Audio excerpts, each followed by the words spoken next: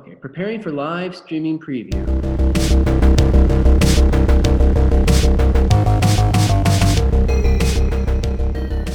Hi, and welcome to Teaching Illustrators Podcast. My name is Chad Groman. I'm an assistant professor of illustration at RIT's School of Art in the College of Art and Design.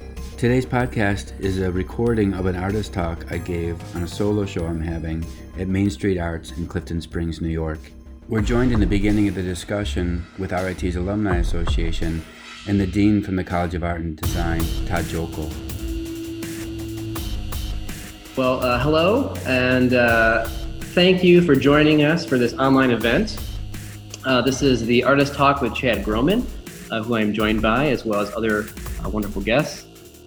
First, I'd like to thank everyone who has come in to see this exhibition now that we've been opened by appointment, as well as all those who have seen the exhibition in its online interactive format since the show opened on April 1st on our website. I'd also like to thank Kat Basney and Lisa Vasaturo from the Office of Alumni Relations at RIT, who agreed to partner with us on an event similar to this way back before our closure to the public due to COVID-19. We've since changed to an online format, as with the rest of our events at Main Street Arts. The main part of this event is an artist talk with Chad Groman, whose exhibition up to now has been on view since April 1st. This is a solo exhibition by Buffalo area artist and RIT professor, and I should also mention alum of RIT. He's the professor of illustration there as well, Chad Groman. Up to now is a retrospective exhibition which highlights Chad's interest in themes ranging from his reverence to the natural world, his family, music, design, and much more. This exhibition includes a wide range of painting, sculpture, and mixed media work that showcase Chad's career as an artist and illustrator up to now. Chad, would you like to say hello to the fine people out there? Yep. Hello, everyone. Thanks for coming to talk tonight, and hope to. I'm really looking forward to answering some questions and talking about the show and everything that has come out of it. Great, thank you. And originally, this talk was scheduled for Friday, June 5th. However, we decided to postpone it to allow space for important conversations about social justice, the Black Lives Matter movement, and also to not detract from the voices of Black artists, authors, and creators. And in the days following, after postponing the talk, we had conversations with Chad, as well as Kat and Lisa from RIT's Office of Alumni Relations at the College of Art and Design. And our conversations led to reframing the event to address the reasons for postponing, as well as inviting the Dean of the College of Art and Design at RIT, Todd Jokel. So we'd also like to encourage you to type your questions for Chad into the comments section, and we'll get to those a little later. But now I would like to introduce Kat Basney and Lisa Vasaturo from the Office of Alumni Relations at RIT. So Kat and Lisa, take it away. I'd just like to say hello and thank you to everyone, particularly Chad and Brad here tonight for partnering with us to bring this talk together that's open to the general public. So we're really pleased to be part of this partnership, and just thank you all for participating, and thank you for this exhibition and hosting this talk. Right, and we'd also like to give a special shout out to Sarah, supporting from behind the scenes. Kat and I had the privilege of meeting with Brad and Sarah, I think almost a year ago now, and we quickly became excited about the possibilities of what might be, never envisioning that this is what might be, but excited to partner nonetheless. At this point, it's we're delighted to introduce the Dean of the College of Art and Design, who is approaching his 1-year anniversary with us. And so with that, welcome to Todd Jokel. Thank you, Lisa and Kat. And thank you, Brad and MSA, for inviting us to this, to be a part of this presentation tonight and to share a little bit about some of the critical events and conversations that have been taking place here. I'd also like to thank all the participants who are joining on Facebook Live.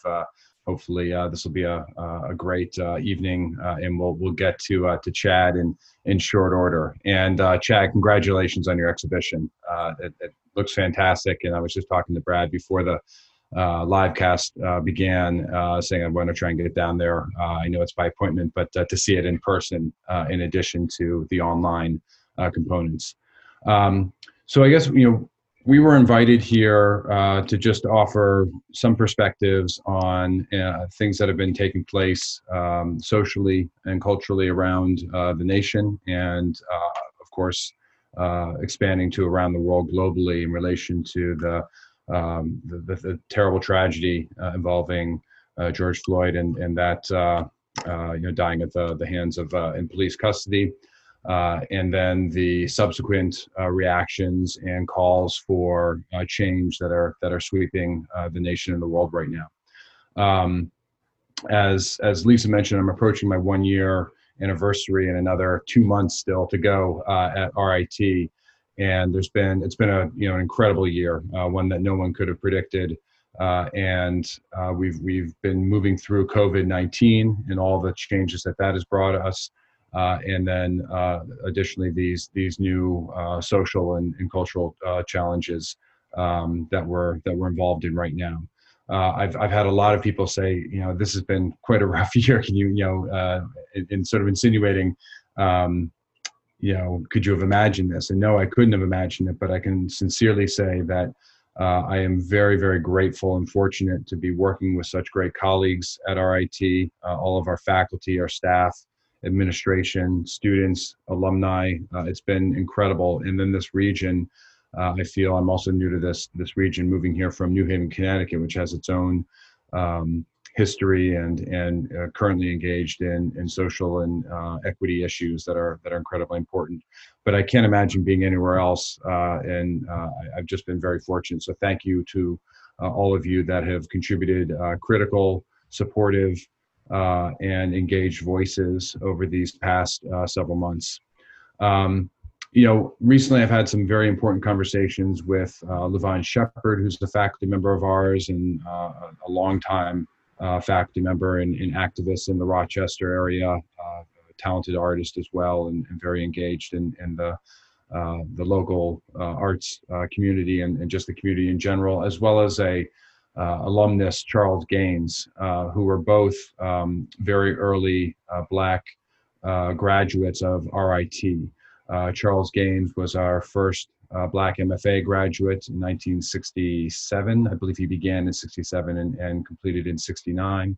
And Levon Shepard completing both undergraduate and graduate degrees early in the 1970s.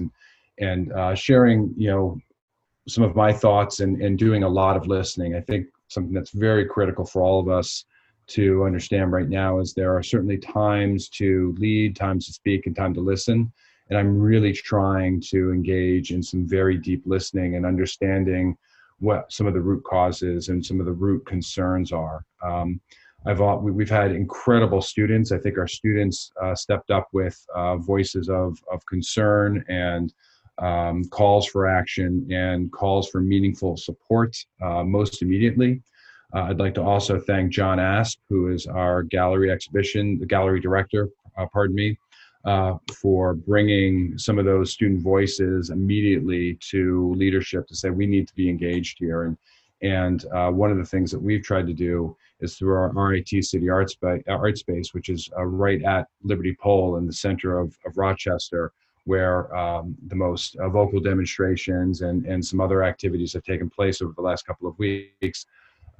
We've turned that gallery into a storefront where students, faculty, alumni, and we hope to expand this to others, are able to submit works of art, messages of support around inclusivity, Black Lives Matter, calls for equity and justice, and a number of other messages of support along those lines. I'm about to send out an update to the entire college, more so along the lines of fall 2020, but this email that I'm about to send out follows up on an email I sent about, I don't know, maybe a week and a half ago, about some of the issues that were gripping us around Black Lives Matter and other areas of social reform and equity. And in this email, I note that we're supporting these initiatives, we're supporting these calls, we're supporting the activities, and we're engaging in these protests as well. And frankly, I think those are the easier parts. The next parts that are to come, which are the actual change, identifying what the root needs and necessities for change are, is going to be the critical and very difficult part. It's going to involve very challenging conversations. It's going to require activity and action that's going to provide systemic change. And it's going to require a lot of us to address uncomfortable issues around white privilege, around inequity, around ways in which we're policing and engaging in Black Lives Matter, as well as minority and inequity in general. And I'm incredibly committed to this. One of the things in my sort of extended conversation with Levon Shepard that I referenced before is, I shared with him some of my activities that have been most prominent or most longstanding in my time in New Haven, Connecticut. And I asked him, do these things really matter? And I'm not going to go through and enumerate them because that's not the point of this conversation. He felt they did, not for any other reason that they demonstrated a sense of understanding and a commitment. And RIT's College of Art and Design is incredibly committed to not only supporting through messages, artwork, and communications, but through action. Something I mentioned in the email that I initially sent to our college is, an education in arts, design, creativity prepares us to create the world that we envision. And we're going to be calling upon our faculty, our students, our staff, our administrators, alumni to be very engaged in listening and then activating change. So, with that, Brad, I'd love to turn it back to you. If you have any questions, I'm more than happy to answer them. But for those that are participating on Facebook Live, for those of you that are connected with RIT or just connected with these movements, we are here, we're listening, and we are prepared to act in short order. And I encourage you to reach out to me, to reach out to Lisa Cat, as well as John Asp and the RIT City Art Space Gallery and others. We're committed to systemic change and to listening and learning what we can do to improve the world around us. No, thank you so much. That's wonderful. Wonderful addition to this evening, and I think it's really great to hear someplace like RIT saying things like that we all, I think, need to hear, and it's definitely something very, very positive. So I'd like to thank all of you from RIT for joining us today. Again, for the alumni office for partnering with us, and we'll get on to the Q&A session with Chad, and also you mentioned speaking with Levon Shepard. Great guy. He was one of my advisors, my thesis, and he was actually in our show prior to Chad's, and Chad was in that show as well. So great person for sure. So excellent. All right. Well, thank you all. Thank you, and we'll flip over to Facebook Live now. So you'll just have Chad front and center. Great. Thanks a lot. Thank you. We'll talk to you soon. All right. Bye. All right. Well, as I said, we appreciate sincerely RIT for joining us and adding to this conversation that will definitely be an ongoing one for us at Main Street Arts for sure. So yes, Chad, that brings us to the Q&A portion this evening. Before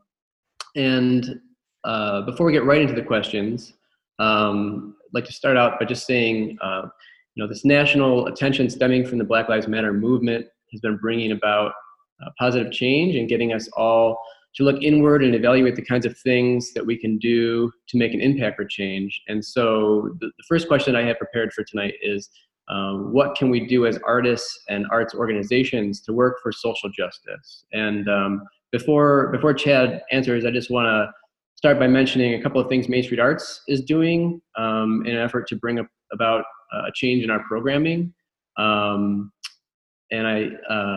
So we're beginning to address the lack of BIPOC artists from our region who are showcased in Main Street Arts programming, and that's an acronym, Black, Indigenous, and People of Color. So focusing on specifically addressing the lack of these artists in our programming at Main Street Arts. So we'll be announcing a call for work specifically for artists who are Black, Indigenous, and People of Color from our region. And this will begin with an online exhibition later this summer, and that will ultimately have a direct impact and effect on our 2021 exhibition calendar, as well as on into the future. And we'll also be posting a call for poetry from Black, Indigenous, and People of Color who are poets and writers from the region, and we'll end up publishing a journal of this work as well. And that will be as part of our literary arts programming, and also in conjunction with Sulphur Books, which is Main Street Arts' own bookstore. So those are just the first steps that Main Street Arts plans on making in the direction of positive change. So back to Chad. What are your thoughts on the artist's role in social justice and human rights? Well, I love everything that you're putting into place there at the gallery. And like I think you mentioned earlier, we spoke about this talk was supposed to happen a week ago or something, and we decided that it wasn't time for it. Like Todd said, it was time to listen and to put this show aside. And when this began, it was shocking, obviously. And so you saw, as a illustrator that's promoting, many people are using Instagram, obviously. So I think the first thing that we did, or that I did, was stop posting and give a little space for voices to speak and information to pass to each other. And then when I started getting back into images, I knew that I felt so strongly, like, what could I do? You know, as a visual person, I'm not a speaker. I'm not an orator. I'm not a legislator. I'm a visual person. And that's my tool that I have. So looking at how can I make images with or without verbiage to augment and to strengthen in whatever way I can voices that I believe in the Black Lives Matter. You can't call it a movement. It's not a movement. It's been here for hundreds of years. So using our artwork to benefit the movements that we believe in, or the causes that we believe in, social injustice that we believe in. And, you know, when I'm thinking about these images, you know, as an illustrator, you're always trying to come up with this great idea. It's not the point to come up with this amazing image and this great statement. Just contribute in whatever way you can. So if we're contributing as visual artists, we make the best image that we can to support and to help and to educate ourselves. Not just throwing in the image up there, but taking it upon ourselves to, like, research, read, and see what's going on and what we've been missing, you know, as a white person. What have I been missing, and how can I change that? And, you know, your list of initiatives at the gallery, that's exactly the point, right? There's protests going on and there's action going on, and to make changes in the way that we address making images needs to happen. So, you know, what does that mean for everybody? Like, does that mean that we include multiracial, you know, people of color in our images? Well, yeah. You know, as a white person, am I always drawing white people? Why?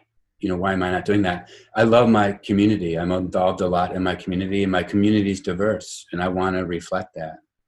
The other thing that struck me while you were talking was, you know, what can we not do? as an illustrator getting a commission or a job, you have to decide if that, as an artist, you have to decide, is this job in line with my values? And I know sometimes it's hard to say no to a job, and sometimes you have to. And so like, that's a sacrifice that I think people need to make. So to make images that you believe in and not contribute to images that you don't agree with, I think is really important. And, you know, it's always been that way. And I don't think that it's fair to call everybody into being a political artist right now, because not everybody has that in them to do. There are things that you can do. And I think it's doing some searching of yourself and figuring out how can you contribute, and not contribute in a way that is necessary. That's like, and I haven't seen anybody that's profiting off of it. We have to really navigate and be careful that we're doing it right. And I know we all can. Yeah. And I think, another thing that you had mentioned in another conversation that you and I were having was that, we're not working in isolation, even though it may seem, especially now, that we've been kind of isolating from one another in our studios or wherever we're making our work, you're not doing this all by yourself. And the fact that you can, tune into what's happening. And even if you're not, an activist, or you don't think you're a political person, there's a lot you can do, as you're saying. And I think, starting with what's most accessible around you and then branching out from there is really the best way to, get involved and also not bite off more than you can chew at that moment. Like, I think it's important to get involved as soon as you can and in any way that you can. And I think that if you can do it in a way that's sustainable for you as well, then that's, I think, going to have the most impact going forward. That's what I've found, at least for myself and what we've talked about, what Sarah and I have talked about for Main Street Arts and what we can do. So yeah, and I think everything you said was great from the artist perspective, and also thinking about as an illustrator, what that means for you, because there are jobs sometimes that maybe are go against what you believe in, or go against a cause that you support, and so I think that those are all obviously little things, but they add up. And I think that if we keep changing all those little things in our lives, then that will add up to be a greater change. And that's where we see what we talked about from Main Street Arts perspective. Those are really very small things. I mean, it's just realizing that there's a disparity in the types of artists that we show. Definitely nothing that was intentional. It's just the way that it's kind of come to be at this point, and we're realizing that, and we're making a strong change to address that. And then we'll hope that kind of snowballs and we keep going forward. So it reminds me too, like some of the things that have been said was, it's not enough to be not racist.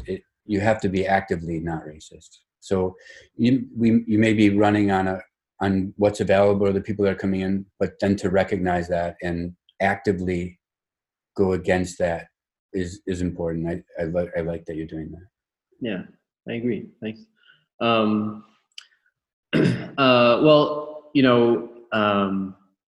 we also, so we mentioned we have your show up behind me. Yeah. It's currently up. It was the beginning of a pandemic when it arrived here. So really, there's a lot going on in the world, and it's been going on for a long time, but everyone's kind of tuned in and paying attention to these things now. But you dropped off your work just days after the gallery closed to the public. And, what was it like to have a very large solo exhibition right at the start of a pandemic? Well, it's gone through so many phases, really. So when we first dropped off the show, first it was just coordinating the framing and everything and the expectation of the opening. And then when the virus and the isolation went into effect, I knew it was disappointing. And it's a big show for me. And I was really focusing on sick people. So, when these things happen, I started sewing masks, and I was really concerned with like my dad and my community and the people that needed face masks to like everybody, is wearing them. So I was trying to concentrate more on like helping my community than like the loss of that show. And it was kind of like one thing kept happening, and it almost became kind of funny. Like we couldn't see the show, and then we couldn't do this and we couldn't do that. And then when now Black Lives Matter is in the front. And I have to say that because now the show has allowed us to get together and have this conversation. So anytime you can take like yourself and what you're doing and set that aside and put someone else in front that you believe in, I think that's a great benefit. So I thought it was unfortunate at first that COVID, in the show, but now I'm grateful for the timing. Like it really allowed better conversations to happen. Not that conversation wasn't going to be nice. I'm just happy that the show brought these conversations out and gave a format to do that. So it's kind of not really. I mean, yeah, the virus took the show away, but did it? I don't know. It also caused the gallery to make a whole new digital format. So these horrible things happen, and we have to get above the wave. We have to get in front of it and run with it and not be pushed aside by it.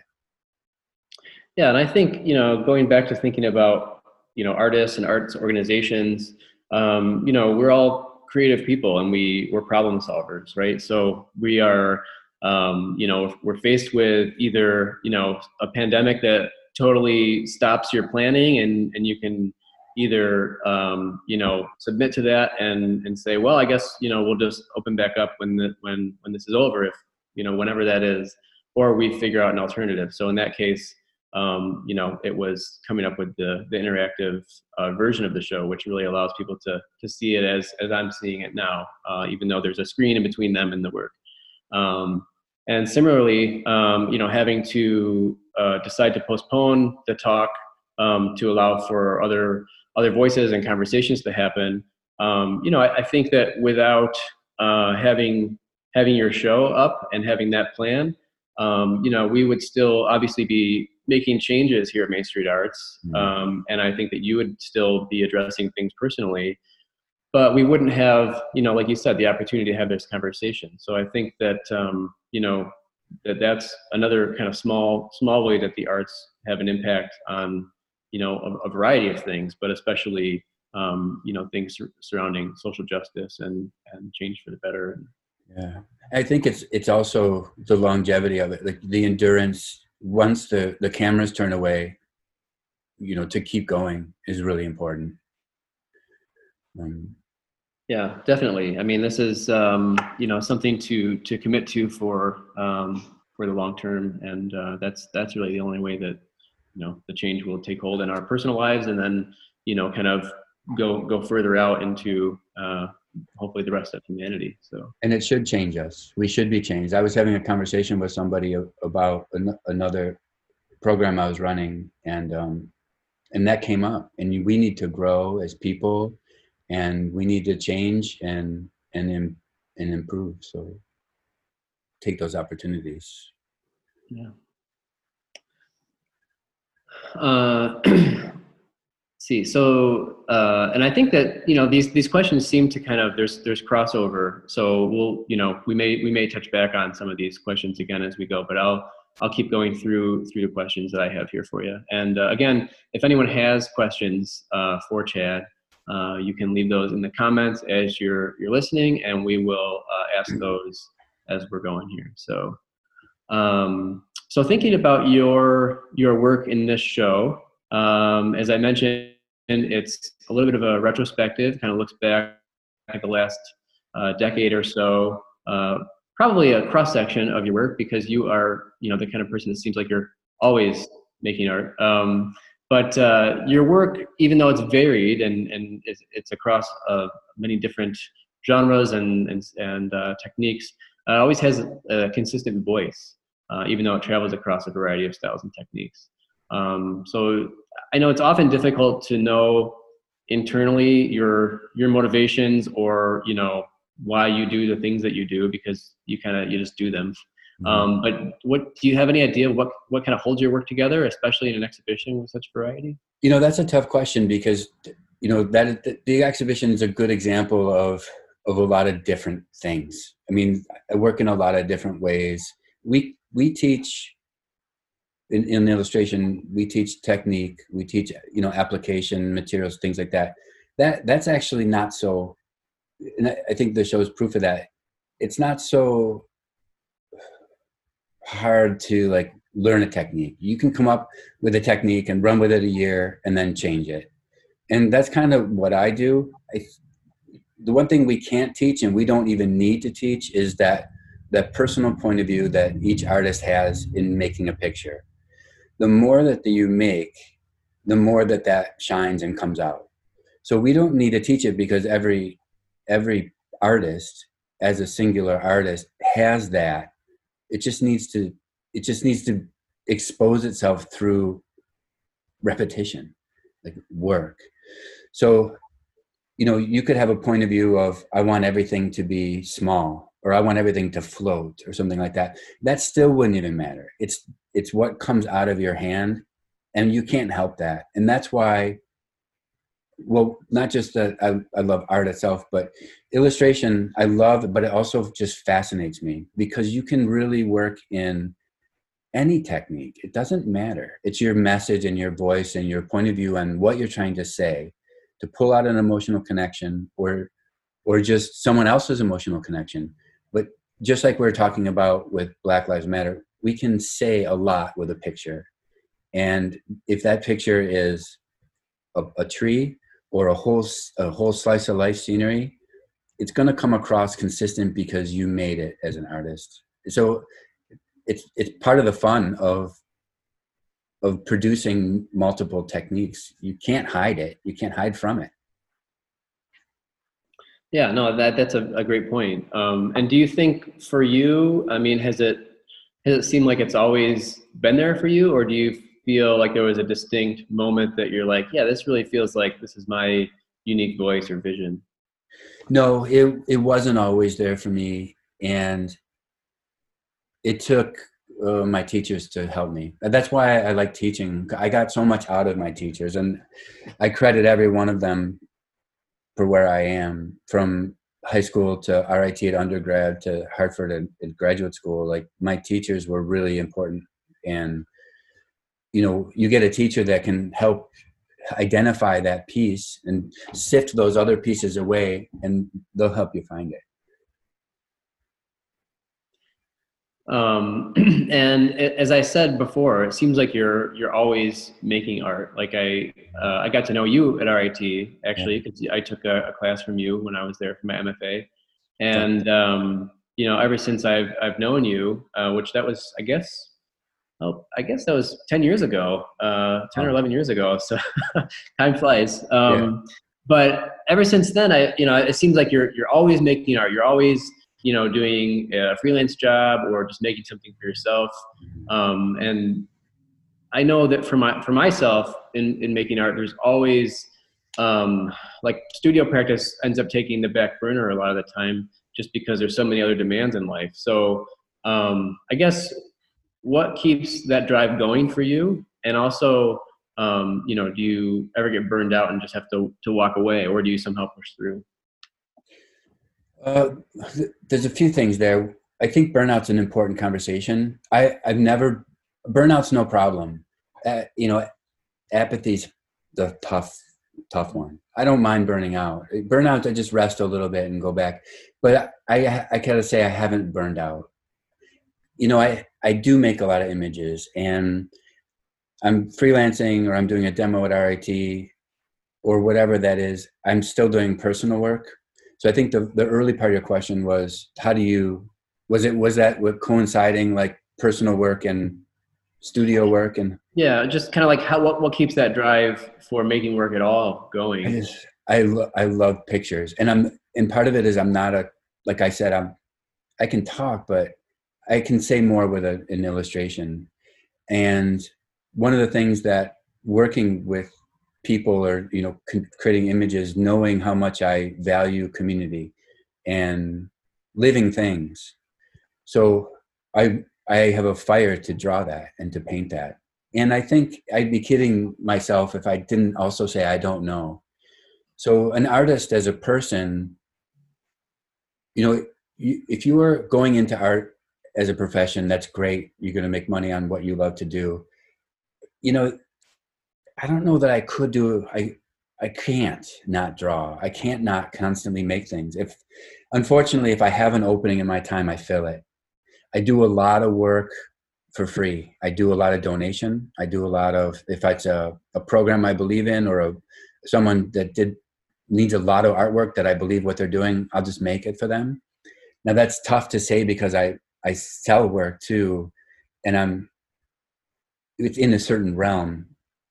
But I believe in volunteerism, so I do make a ton of work, and I part of it is because there was a point when I was freelancing before I went to graduate school, and all I was doing was digital work, and I really wanted to get back traditional, so I went to graduate school, and I realized that there was a lot of years that I missed out on making pictures, and I never forgot, like, what could I have made?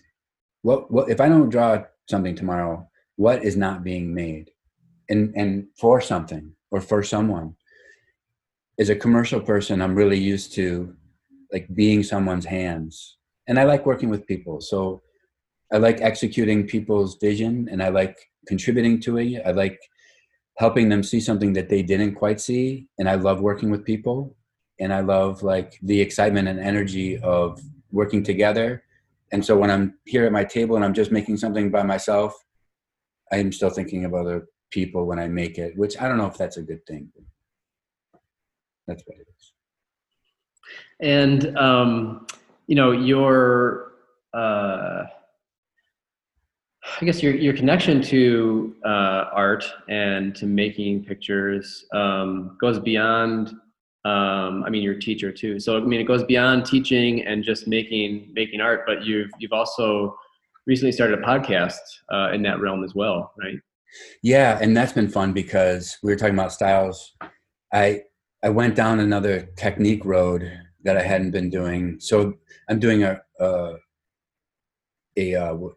cover page for each podcast. So I get to paint in this style once a week, although I put it in my freelance too. Yeah. So when RIT decided that, everybody decided that we needed to separate. At first, we were really concerned with where each student was, and we wanted to ease into it with our short window of time. So it was like a lot of stuff going on in a really small window. And I felt in illustration, we really transitioned well. This is our world. Work. I've met very few, if a very small handful of my clients around the country or world. So no problem for us, And I really missed the students, and I really wanted to make sure, even though I felt I was giving them the closest approximation to a classroom experience as possible, I wanted them to have more. So I started Teaching Illustrators podcast. And actually years ago, I had a magazine I started called Teaching Illustrators. And it was interviews of teachers. It's a play on words, teaching illustrators and also teaching illustrators, teaching students, but also by the teaching illustrator. So I brought that back in podcast form, and then initially was going to interview art directors, teaching illustrators, and then alumni. And so I started doing that. I interviewed Arlene Osejchek from the Fillmore in San Francisco, who I worked with, and she gave a great interview.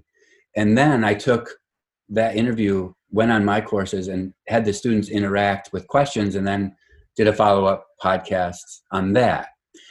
And since that, it's kind of grown into, it's going to obviously define its own thing, but it'll always be illustrators, whether they're tattooers, teachers, or, the hermit illustrator.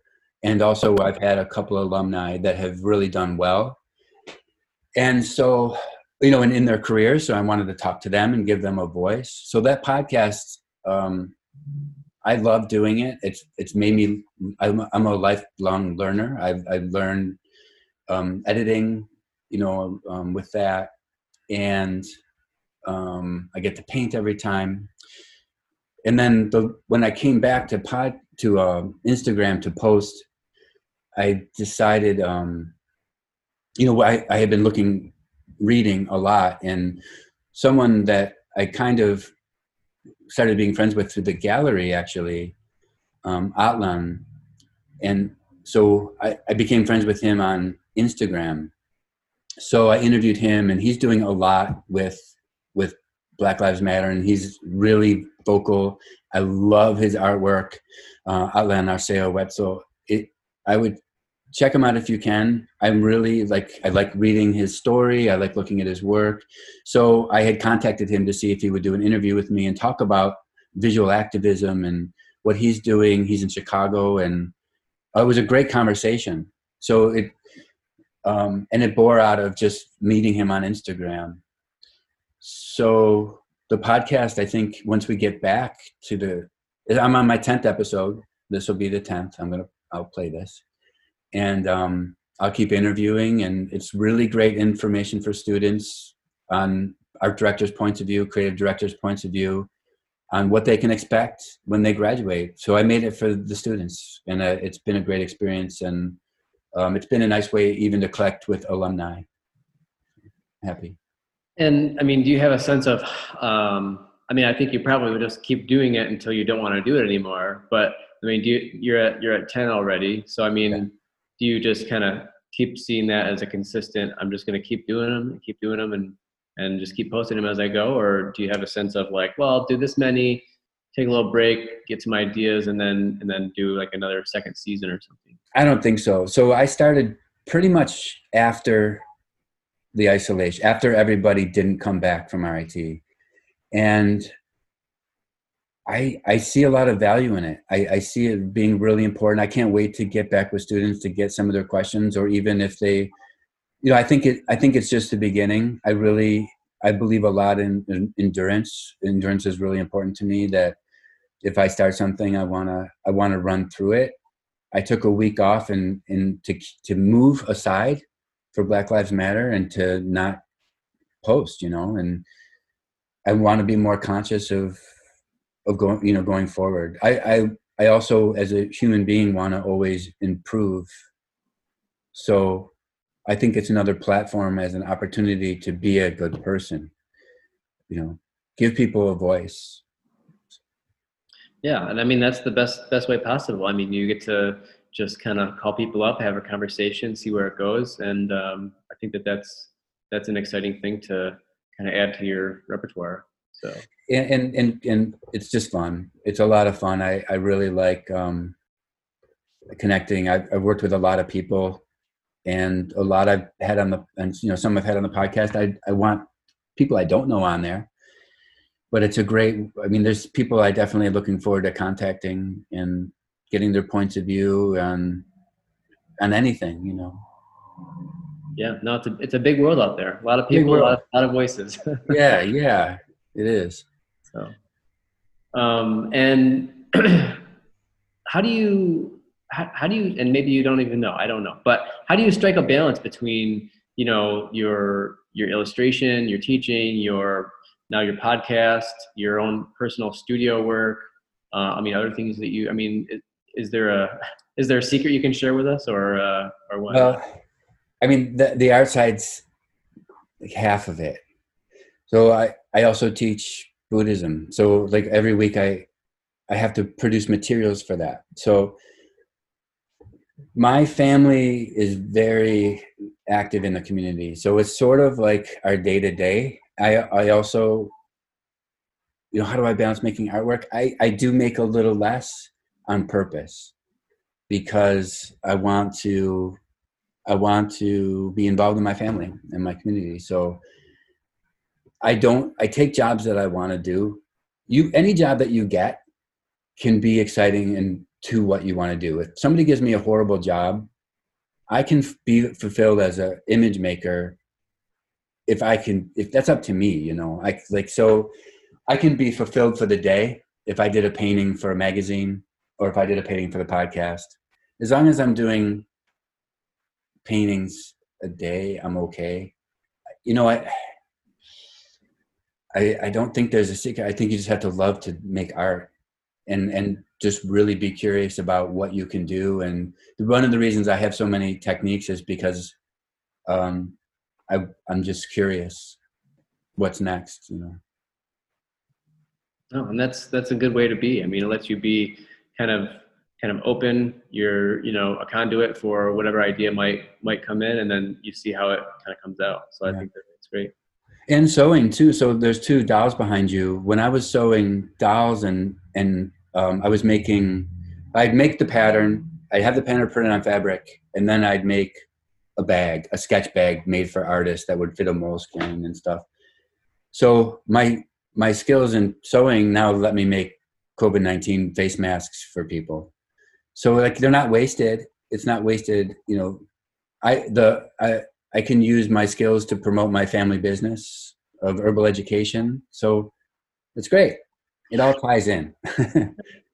Yeah, and actually, I've got Chad was kind enough to make masks for us at RIT, so I've got mine right here next to my desk with this fabric. So yeah, and it's so fun to tell people, you know, when they come in to see the shows now that they can make appointments, that you know, yeah, this mask I'm wearing, you know, Chad, you know, made the design, had it printed, and actually sewed this, and then that brings me to talking about the work that's behind me here, the dolls. Yeah. So it's great. And we've actually in the interactive version of the site for Chad's show, you can actually see some of his sketchbooks too. At the very beginning of the exhibition, you can flip through sketchbooks and you can actually see sketches of especially the bulldog doll here, and other work that's in the show too. But that's a really great feature to have. So that was a good job on that. That people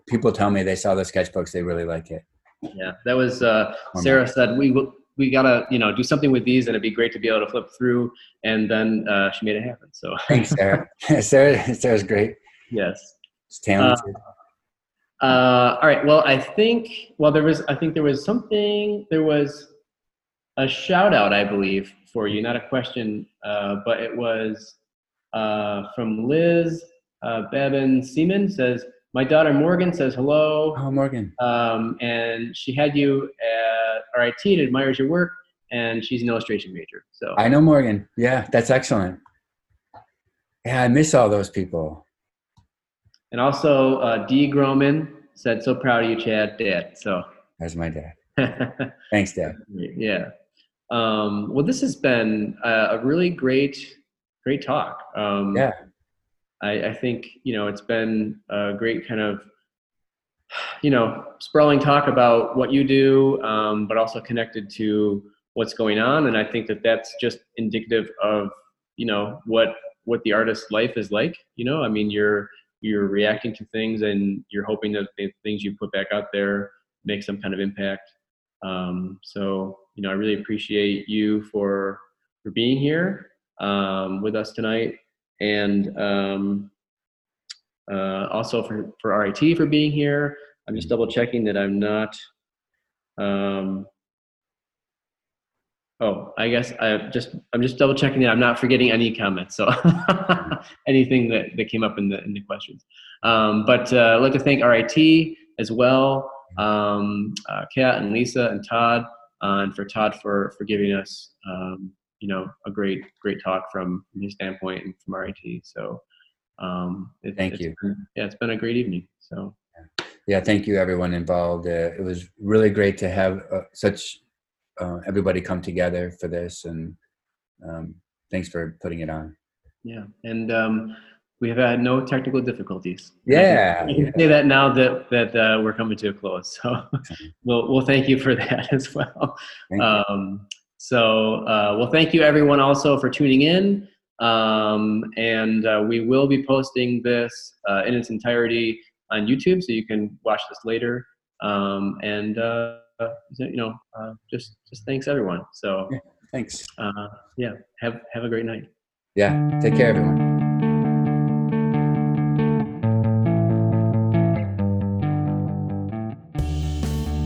Thank you so much, Main Street Arts, for putting on this show and this great talk.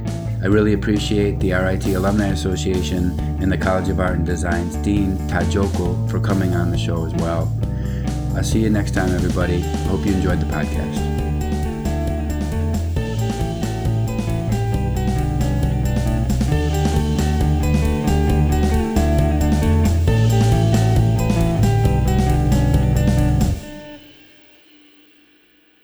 Okay, I believe that the live stream has ended. Yeah, I see that. You You did it, Brad. Whew.